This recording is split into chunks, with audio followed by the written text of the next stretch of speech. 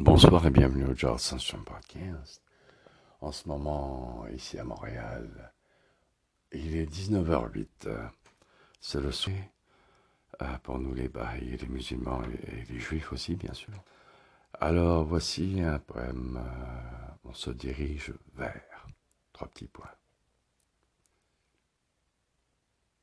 Selon un panel d'un philosophe, survivaliste, auteur, activiste et prof de paysagiste, la catastrophe sera d'origine climate change. Fort possible. Prends note de cela.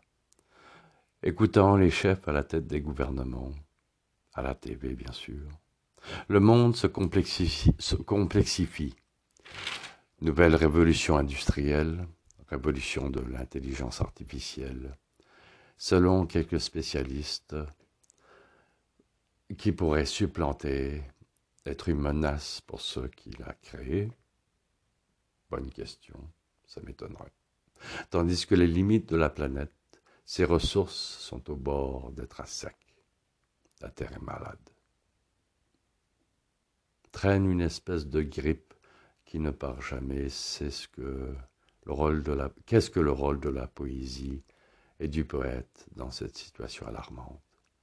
Sinon de partager le message du plus grand prophète que la dite terre n'a jamais connu. De semblable, l'ancienne beauté. Baha'u'llah, en Occident, qui nous prescrit de nous unir dans l'amour et la compréhension. Et plus que ça encore. Mais pour faire un nutshell, pour faire un résumé, bien sûr, plus facilement à juste accepter que fait le poète, selon ce serviteur, pourrait alors s'efforcer, quelle que soit sa foi, religion, croyance, etc., observer un tant soit peu la sagesse universelle auprès du voisin, dans l'immédiat, s'oublier un peu soi-même et chercher à aider comme il peut, dans les limites de sa capacité, bien sûr. Son engagement hors de lui-même, ayant conscience que l'autre est plus important. Écrire les bons mots pour conscientiser dans un world war la clé de sa résilience, de sa survie.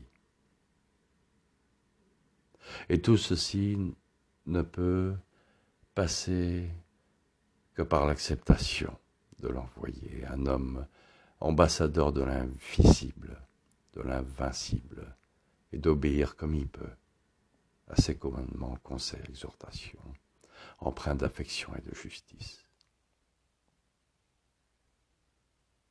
Voilà. Donc je t'invite à chercher par toi-même la vérité de cet homme magnifique. Dans Google, ta bibliothèque locale, là où tu veux, ou le centre Baha'i le plus proche de chez toi. Voilà les amis, je vous aime beaucoup. Et courage, résilience, etc. dans les épreuves mondiaux qui ont l'air de s'accélérer. Voilà, donc un poème demain, Inch'Allah, si tout va bien.